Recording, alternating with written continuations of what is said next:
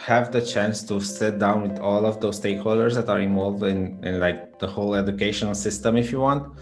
You can talk school-wise or even larger, and once map out the problems and see how you can solve that. So instead of like, I don't know, just do brainstorming sessions or something like that, it's not something structured.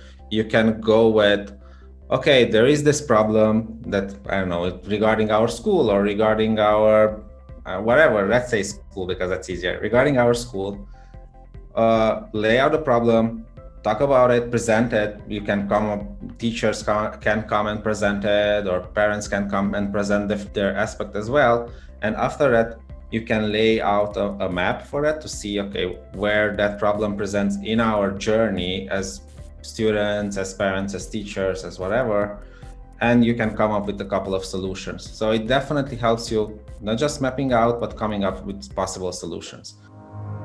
How do you navigate change? It's a question we think about often, and one that today's world expects us to be comfortable with. The challenge, however, is where do you begin, and how do you develop the mindset and skill set to be successful? Welcome, everyone, to the Sprint to Success with Design Thinking podcast. I'm your host, Saba Kidwai. Join me each week as I share the stories and strategies from the world's leading researchers and practitioners about why they believe the answer lies in practicing design thinking.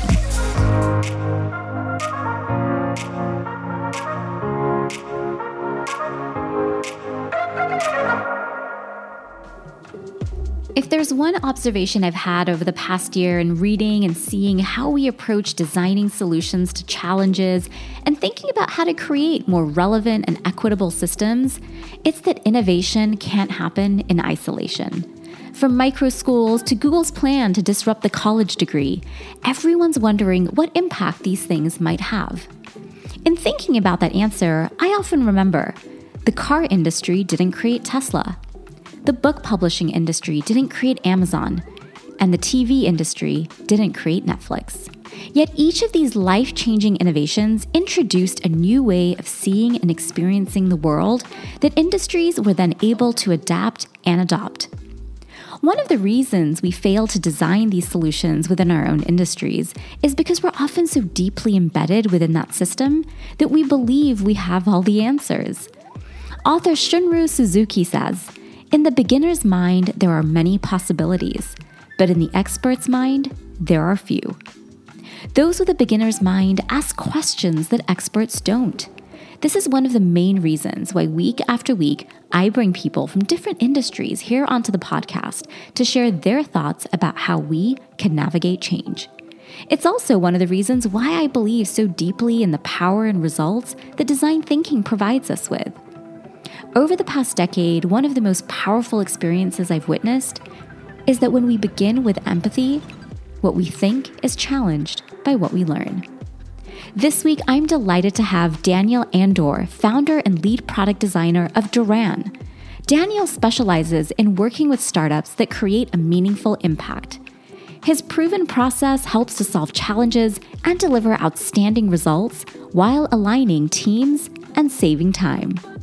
I first came across Daniel's work when I read Revolutionizing the Public School System, a design sprint case study. I'm delighted to have him join me today to share more about design sprints and how he sought to revolutionize the public school system. Welcome Daniel with me, and I begin by asking him to share what design means to him and to tell us a little bit about his journey into the design sprint industry. Couple of weeks ago, I had a similar discussion with somebody. For me, design is basically a solution. It's not user interface. It's not, I don't know, pixels on a screen. It's coming up with a solution to a problem. So that means that you identify the problem, you understand the context, and you come up with a possible solution that you can somehow validate. And that, definitely means that you have to have some kind of empathy as design thing promotes, because otherwise you are just, I don't know, working in a vacuum somewhere and coming up with some kind of ideas that might be useless in the end. So if you have to put it in a nutshell, design for me, it's solutions. So I'm a product designer for, I guess, more than 9 years now. Started in a small local startup that they have back then a couple of products. 2 of them were successful. Like I stayed there for a couple of years. And after that, I started to work remotely and slowly transitioning to freelancing. And last year, because like I kind of, I don't know, had enough and wanted something new and different.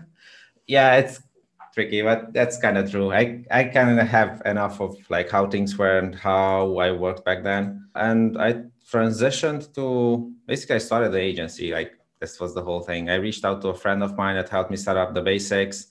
And after that, it was like a double transition in a way because I switched services as well.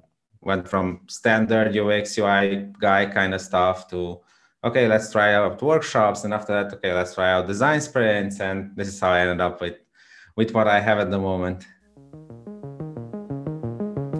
After having seen design thinking be used in all kinds of ways, I was often left frustrated at it being often more about moving through the hexagons versus empathizing and bringing people into the conversation to create actionable solutions that we could iterate upon.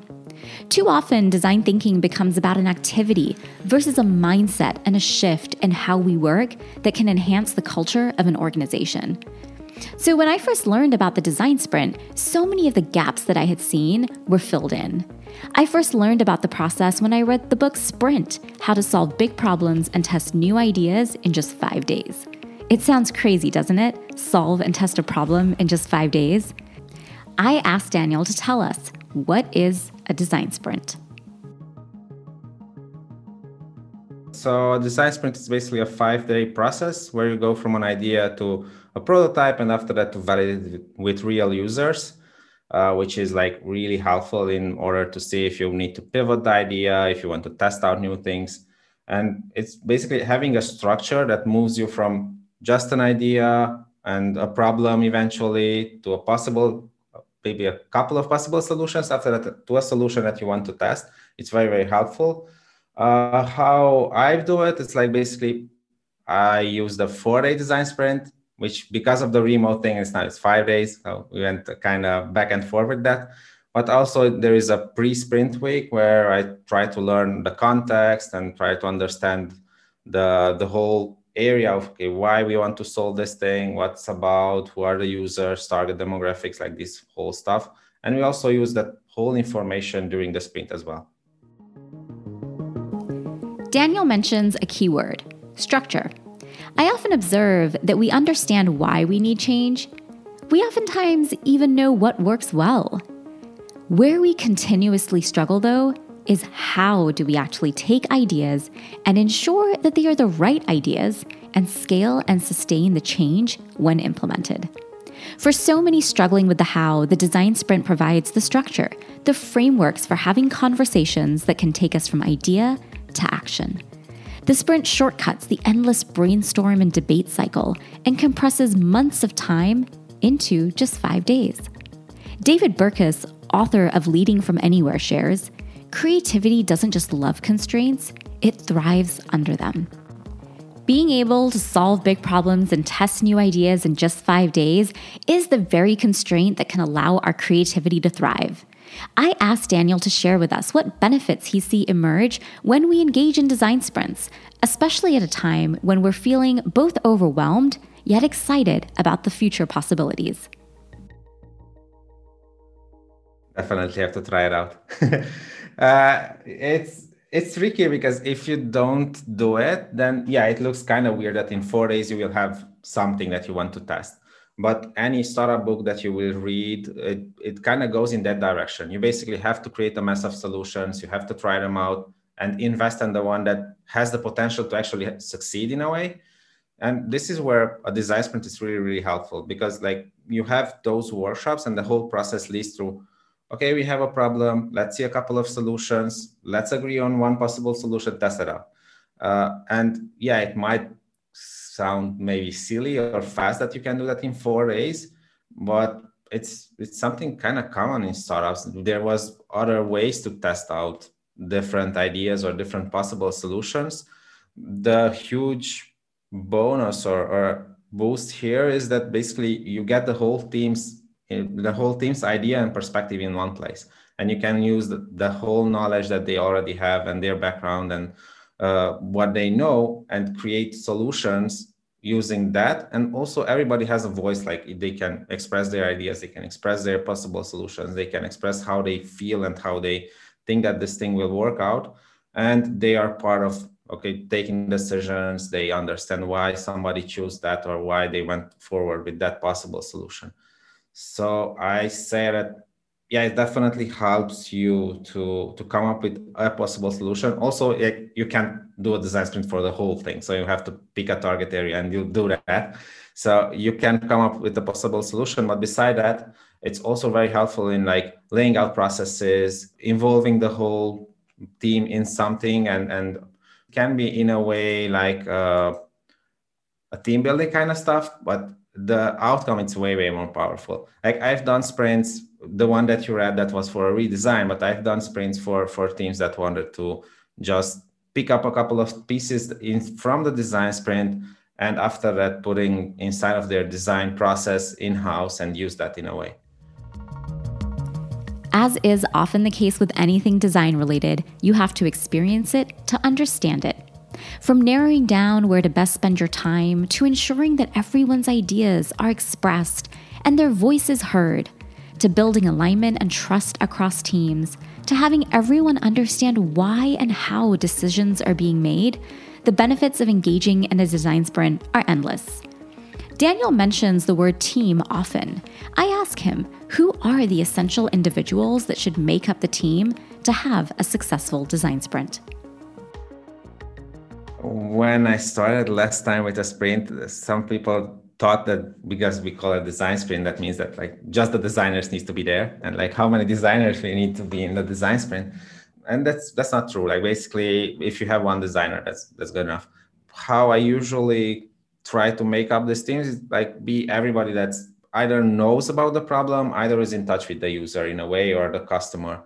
So we can acquire all their knowledge in there. And that can be, I don't know, a developer, it can be somebody from sales or customer support, or the product manager, definitely somebody that can take these decisions. So it kind of involves kind of all of the areas from a company or from a team. And this is, I guess, why it's so great as well, because like it's not a silo, it's not something separated from the company. It's like involves the whole company or all of the areas of the company.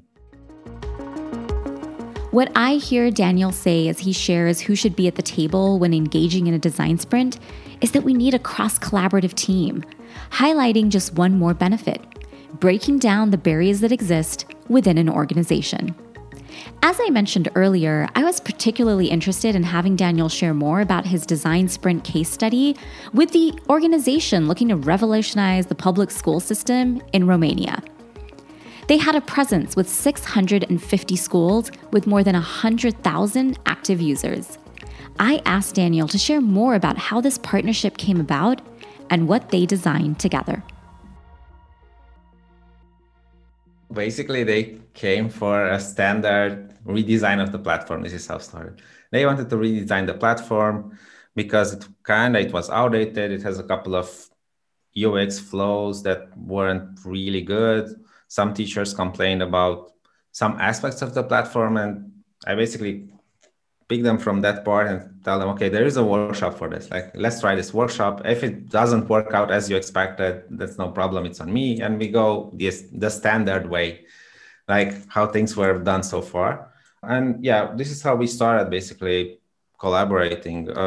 We went with the 2 week whole sprint in a way because they didn't really have anything defined back then. So we started with the basics, defining user personas, defining customer journey maps, defining competitors, and see like how they compare to those competitors that they already have in the market, laying down everything regarding how they sell at the moment, which are the channels they are using at the moment. So basically we try to lay down everything that was business side. So we can use that as a foundation in the sprint. And also I give them like a PDF with that whole stuff so they can share it with their teams as well. Once we've done that whole thing and we know, okay, this is kind of the user that we will use during the whole sprint. This is kind of the flow that at the moment they are going through. I basically use all that information to start pre-populating some of the canvases from the sprint. So when they get there, it wasn't like an empty something and like do whatever you can. There was a couple of stuff there. There was already a map. There was already some How Might We notes, and I guess some other stuff as well that were there. So when they started, it was more interesting or more appealing and easier to solve. When we started the sprint itself, it was kind of weird in a way because like the experts started to talk and they had to take notes, and that was like that's not how usually things happen. It's like I have to explain them. Okay, what's How Might We note? How we take a How Might We note? Why we take those notes? So basically, you have to walk them through, and somehow walk them through the whole process and explain that. It was interesting, definitely, because they never did workshops like this back then. So we started with the expert interviews. We went through the sprint goals and sprint questions. There was a kind of hectic because like being in an ad tech company, there are some forces that are in a way outside of what you can achieve or what you can influence, like legal stuff, and some of the things that came up during these discussions was that area. So we have to somehow sideline those because we can't really influence, at least not heavily, on that areas. So I just tell them, okay, let's sideline those things. We leave them there, but we can't really do a lot of stuff about them. And during the map, we basically just laid out the current flow that they had inside of the app. And we put the How Might We's there as well. We highlighted the area that was like probably the most problematic, which was the onboarding. That was kind of heavy. And what was the problem in a way is that whenever you enrolled a new student, you had to add their email address as well.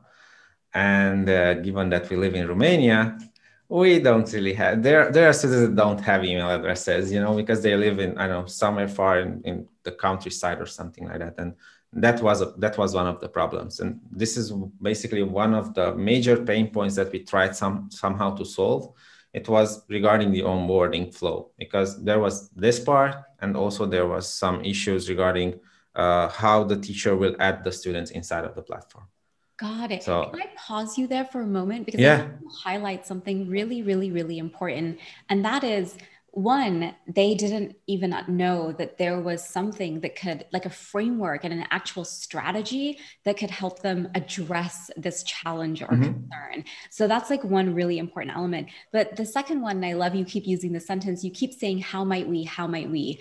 And so I would love if you could take a moment to kind of share like the power of the how might we process. Like, how does that help somebody take a problem they have and then begin to reframe it in their mind towards solving it? So I'd love if you could like share that. You kind of summed it up in a way, because like that's the problem. Usually how we as people work or behave is like somebody raises a problem and we jump to the solution straight. Okay, there is this problem, this is the solution.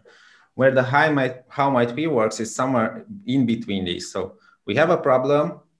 Let's rephrase that in a way that we generate multiple solutions, and we somehow start to see that, okay, there might be a mass of solutions. It's not just that one solution that it's the first idea that pops in your head. There might be a couple, I don't know, tens or hundreds of solutions from which you can test out different ones and see if they work or not, or which could work or which cannot work.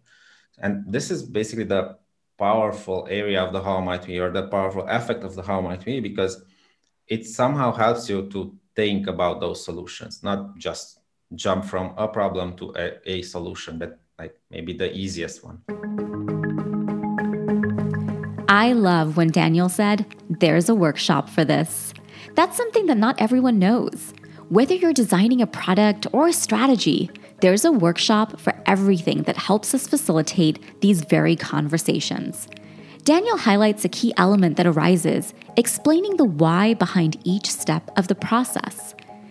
The design sprint process feels very new and very different, often leaving us asking why. And it's important to help people gain that clarity so that they can also build the capacity to take these strategies back to their organizations. Elon Musk also spoke to the importance of sharing the why in a room on Clubhouse the other day, where he said, it doesn't matter how relevant something is. If it's irrelevant to others, it's not relevant. One of the challenging yet most rewarding aspects of design thinking is that it helps us unlearn old thinking habits that often conflict with being creative. This work is so important that it's the focus of Adam Grant's new book, Think Again, where he advocates for why we all need to reconsider our assumptions and think again. In a rapidly changing world, he says, what matters most is our ability to rethink and unlearn. Design thinking is one of the ways to help learn this skill.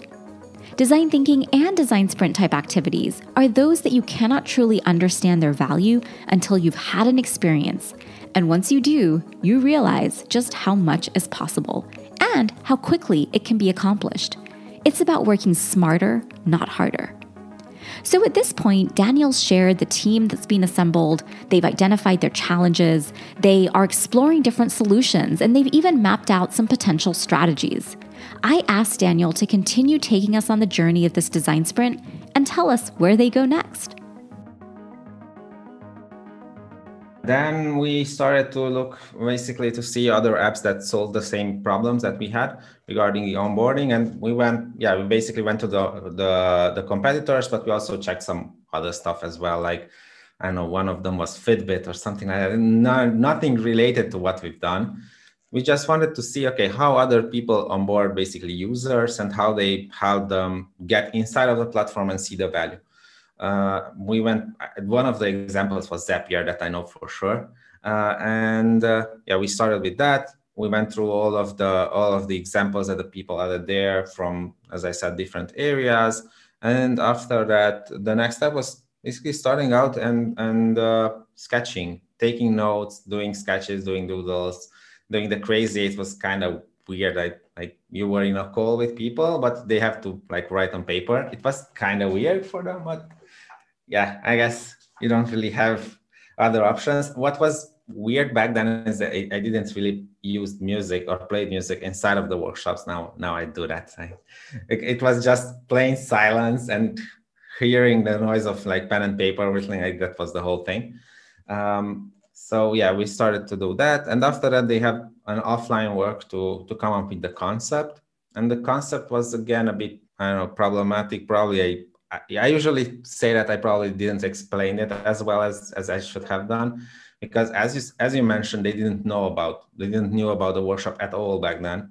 And there are still a lot of startups actually, or a lot of companies that don't really know about design sprints. And so it's not something new. From what I talk with companies, there are still a lot of them that they don't know, or they think that it's something completely different. Like what I heard usually is, design sprint, we do that in Scrum. And that means that basically you will work 2 weeks with us. And after that, it's like something else. But it's nothing related to them. You have to re-explain that it's not like a Scrum sprint, though it's called a sprint, it's something else. And it's because it's design, it's not just design. It's more like strategy part. So you have to explain these stuff as well. But yeah, so going back to the second day, they had to do the concepts that was offline, and they had to send it over in email. Once they finished that, they basically sent over everything in email. It was all kind of concepts, pen and paper, iPad, drone, like the whole area of this kind of stuff. And the last day was basically just voting, creating heat maps on the concepts, deciding on the concept that we will go forward, creating the user flow that we will use, and creating the storyboard. And that took kind of a good chunk of time creating the storyboard. Started to cut down the concepts in different pieces and put everything there.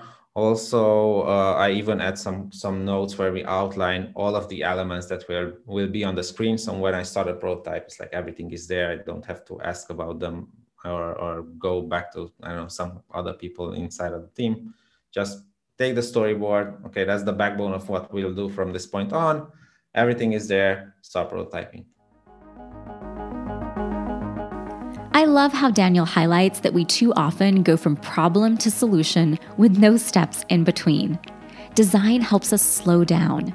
Daniel also highlights how they did not seek to reinvent the wheel. Rather, they did research about what was already working in other industries to see what they could learn. There are a number of different processes we're all currently designing as we think about how we might best assimilate back into our schools, workplaces, and communities. We're often quick to design solutions, and this is where design sprints can play a crucial role in helping us slow down, ask the right questions, so that we can design the right solutions for our users. Daniel's story and outcomes highlight the innovation that can occur when we step away from isolation and into collaboration with others. Collaboration with a facilitator comes with a number of rewards. I asked Daniel to speak further to the advantages of working with a workshop facilitator versus trying to solve these challenges alone in-house.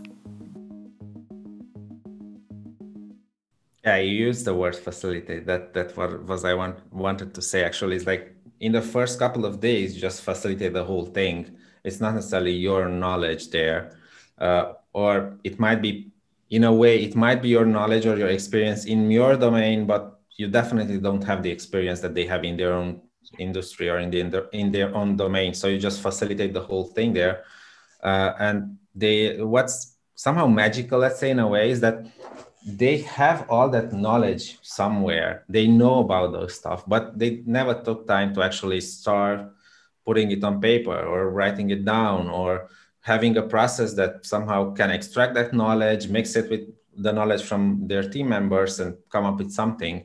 And that was the feedback actually that I got from them, that they knew that there was a problem. They knew that there might be a possible solution, but they never took the time to actually do it. And they never synced with the whole team and aligned the whole team around, okay, this is the thing that we want to try now.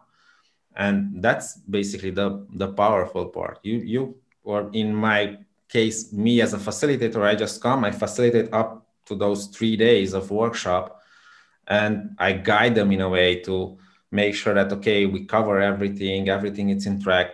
We have the information that we need. I explain the exercises, but it's still their knowledge, their experience, their concepts, though I put my own concept there as well in some cases, but it's kind of their information, and I think that's the most important part in a way. You just help them or guide them, but you don't, I don't know, push them in a direction or another direction. Yeah, absolutely. I think it's nice to be able to have the time and space really to just be able to kind of dive into that conversation and have somebody else come in and facilitate this conversation with you through these different frameworks and all of you did a great job of walking us through the different strategies that you use with the group. So to continue the story of your work with this edtech company, it's edtech, for onboarding, the teachers into their learning management system, it had such a beautiful outcome. Tell us the outcome that they achieved in sort of this 4-day period. Yeah, so we ended up rethinking a bit the target customer. When the first target customer for them, or the target user, whatever, who they sell to, was basically schools, because those are the companies, or in our ways, basically they had the money, they paid for this. What we tried to achieve is somehow open up the platform and let teachers, students in a way, and use them to somehow sell the platform in a way, because they were already there, they were already adding value in. And that was helpful, though they made some changes after that. They had some issues with the students enrolling, but they kept the teachers as well. It was way easier to manage the students. It was way easier to make sense of what's happening in the platform. We added an onboarding. So basically you had some steps, and you know that you have to accomplish some of those steps to get at the whole value of the platform. So it wasn't like we somehow drop you inside of the platform, take care of yourself. It was much more like, okay, you get here, let us help you now to go through these steps and make the full value of what we can actually do for you. They still adding features and stuff there. So it's like continuously evolving, but that was kind of the big outcome of simplifying basically the onboarding for teachers and students. What a surprising discovery. They were designing for the wrong users. Daniel shares how his client knew there was a problem, but they also knew that there could have been a solution. Yet they just hadn't had the time to bring the team together. Bringing in a facilitator is one advantage. It allows the facilitator to come in and guide you through the experience so that you can focus all of your knowledge and experience on working on the challenge at hand to find the right opportunity. They changed their targeted user, he shared. As they began thinking, yes, schools were their main customer, but ultimately what they realized was that teachers were at the forefront of designing how successful these initiatives would end up being, ultimately making them the key users of the products. This is a critical reminder of why we must ask who we are designing for. I asked Daniel to share more about how this shift took place in regards to thinking about who the user was that they needed to be designing for. For us, it kind of happened in the first week, in the pre-sprint week, basically, when we started to lay down, okay, let's see who we talked to here. And it was, okay, well, kind of the main user persona in this whole thing was the teacher. That was the person that used the platform on a daily basis and most of the time. The school or the admin or somebody from the school, it was mostly just setting up the stuff, and that was kind of his role. But after that, it was the teacher who, I don't know, used that for teaching the students, to give notes, to give the homework and whatever. Everything was somehow around the teacher. So we went, okay, our personas is the teacher. That was our main focus. Also, we defined the platform as a place where we want teachers, students, and parents to come together and somehow help the education system to work. So it was kind of obvious that for us, the mind shift change in a way, it happens in the pre-sprint, actually, not in the sprint week. We just used the teacher after that as our main target customer through the whole sprint. And we actually tested with the teachers because that was our target customer. That's so fascinating. So before this group even came to the table, you were able to help them identify where their challenge really lied. We talked it through in the pre-sprint week when it was basically the deciders. We had the two deciders, the product manager and the founder in the pre-sprint week workshops. And there was the whole discussion about, okay, competitors, users, whatever. It happened during that period. And this is what we ended up, okay, let's aim to the teacher because that's the problem what we have at the moment. And this is how we actually shifted a bit the whole thing. Because in the beginning, yeah, they are still selling to schools because those are the paying customers in a way, but it's not necessarily the end customer. Daniel shared that as they reviewed the different personas, they realized it was the teacher who was really the true user of the platform. Yes, the school was the main purchaser, but the conversation kept returning to the teacher. This happened during what Daniel called the pre-sprint week. It's a key part of the process. The facilitator gathers the research and information to refine and design the sprint experience for when the team comes together. As Daniel was doing the pre-sprint prep, he was able to pinpoint this gap and identify the correct user to focus in on, again, saving the company a lot of time. This is a gap that might not have otherwise been realized. When Daniel and I first connected, he shared that education was an area of passion and great interest that he wanted to impact change in. I asked Daniel what role design sprints can play in helping us reinvent education. It definitely helps a lot because you have the chance to sit down with all of those stakeholders that are involved in like the whole educational system if you want. You can talk school-wise or even larger, and once map out the problems and see how you can solve that. So instead of just do brainstorming sessions or something like that, it's not something structured. You can go with, okay, there is this problem that, I don't know, regarding our school or regarding our whatever, let's say school because that's easier. Regarding our school, lay out the problem, talk about it, present it. Teachers can come and present it, or parents can come and present their aspect as well. And after that, you can lay out a map for that to see, okay, where that problem presents in our journey as students, as parents, as teachers, as whatever. And you can come up with a couple of solutions. So it definitely helps you not just mapping out, but coming up with possible solutions. What usually happens and what people have done before the sprint or before the lightning decision jam is that they went in like brainstorming sessions. And basically that's just like usually it's just a mess. It's like a couple of people in the same room, somebody's very loud, talk a lot, and that's kind of what's happening. Where the sprint or the lightning decision gem helps is like you have the voice, you can express your ideas, you can come up with your own solutions and present them in a way. And after that, even if it's not baked, it's still there. So you can be sure you were part of the whole process and you understand why those decisions were made and how they were made. So it's not like something happened somewhere and you don't know what happened and why. You are actually part of the whole process and you understand the context, you understand that process, you understand why that's the outcome. I think this is the most important part. So it's nobody like what usually happens is that people are left out in a way and decisions happen somehow over your head and you don't know like why somebody, I don't know, changed something in our school. Like this way you can be part of that whole decision process basically.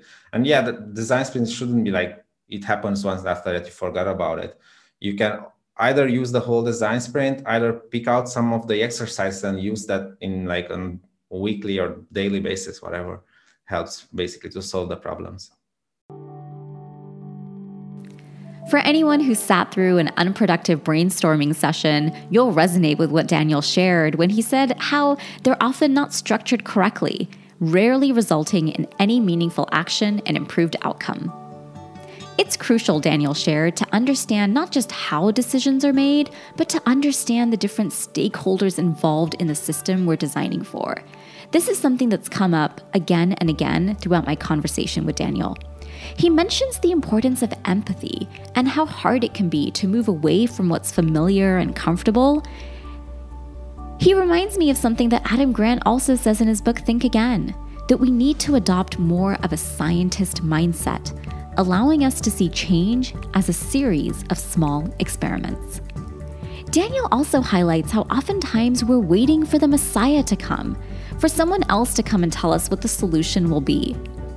I think we've all learned by now that no one's coming, and that one of the most beautiful parts about utilizing design thinking is that we get to decide what change will look like in our communities and in our organizations.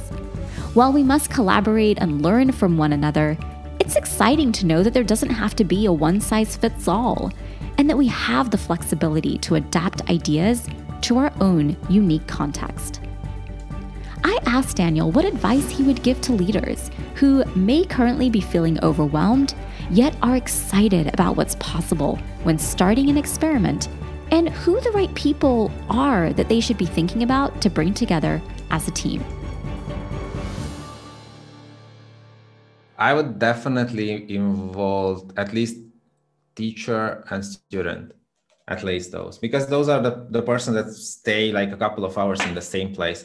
If you can involve somebody from like, I don't know, a parent representative or something like that, that's also a huge bonus as well, because you can see what the problem is on their side. But also it really depends on like what kind of problems you want to tackle, because if it's something that involves all of these three parties, then you definitely need them in that place. So I would start with defining out probably some problems and see the stakeholders, as we call them, that are affected by those problems, and try to involve those in the workshop. Daniel highlights something that we've all been making note of: the importance of bringing the teacher and the students to the table when designing. One of the greatest benefits I've gained from practicing design thinking and design sprints is not only a shift in my own mindset, from creative confidence to asking better questions that lead us to meaningful outcomes, but I've also noticed how uncomfortable this process can be, as it challenges our traditional ways of work. I asked Daniel, what do we need to unlearn so we can become better strategic problem finders and problem solvers? I would say to somehow go back to basically, even in design thinking, there is empathy, and that somehow got lost around the way. And a lot of designers that if you talk with them, they say that, oh, yeah, we do design thinking and whatever. No, and a lot of them don't really have anything to do with that.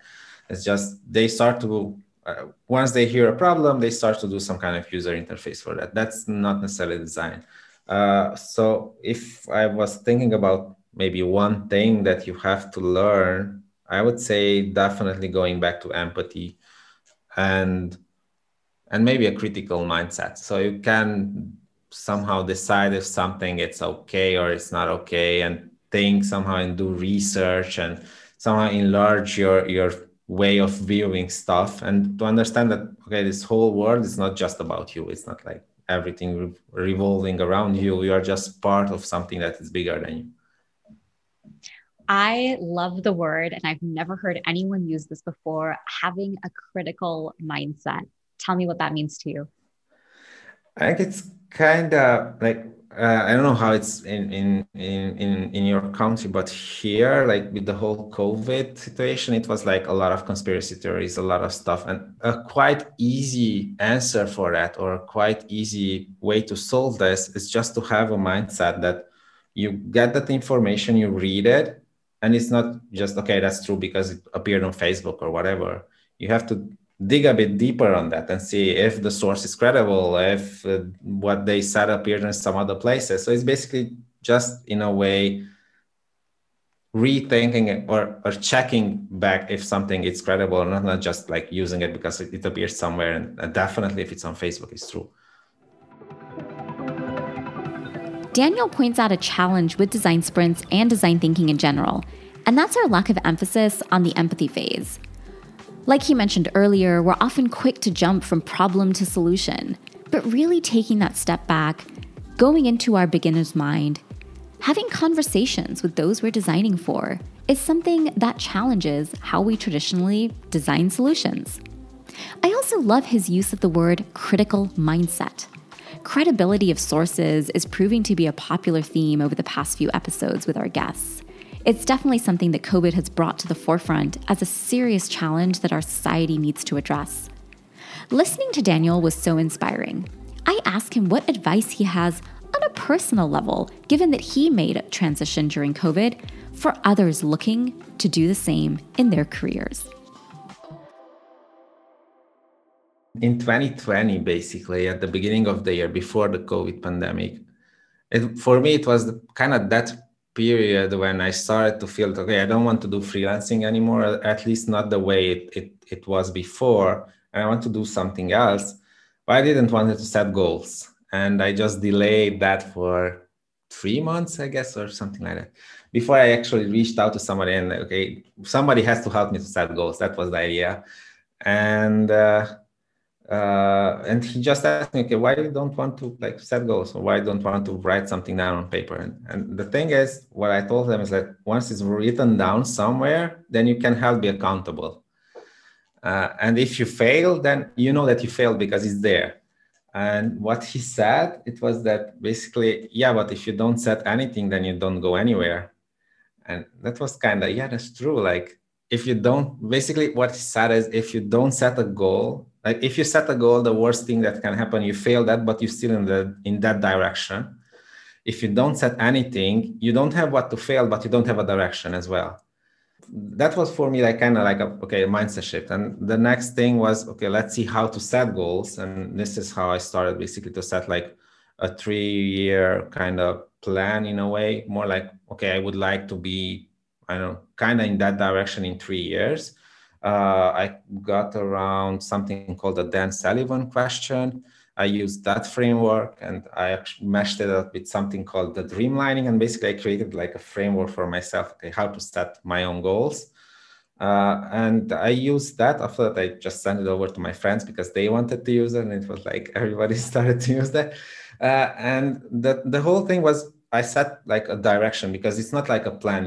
I don't have a 3-year or 5-year plan. I have a direction. And based on that direction, I set some kind of quarterly goals. And after that, I set tasks. So basically, once you have the direction, you break it down in something that's much more easier to manage. And after that, you make it in something that's actionable. And that, for me, that was the most helpful thing. But before that, it was kind of mess. I went just with how other people are going everywhere, doing everything that come. And yeah, it was kind of messy. Daniel's wisdom is endless. I love how he shares, if you don't set a goal, you don't go anywhere. You can't fail, and you can't succeed. The journey of change is messy, and we don't have to do it alone. His closing words bring us full circle to the idea that we started with. Innovation doesn't happen in isolation. One of my favorite books is by Dr. Wanda Austin. It's called Making Space: Strategic Leadership for a Complex World. And in it, she shares, leadership is not accidental. You have to make the time and space with your team to be strategic in this complex and global world that we live in today. Design sprints are one way to be incredibly successful in this endeavor. I share lots more about this on my Instagram and my LinkedIn when it comes to design thinking and design sprints, so join me over there. You can also find the link to join our club on design thinking in Clubhouse in the show notes and in the blog post. And of course, I'll have many more guests on the podcast to dive deeper into this very topic with me as we all try to figure out how to best navigate change in our rapidly changing world. It's your turn to join the conversation by sharing what you enjoyed or what questions you still have. In a world where time and attention are so valuable, thank you for choosing to listen and for being a part of our Sprint to Success with Design Thinking community.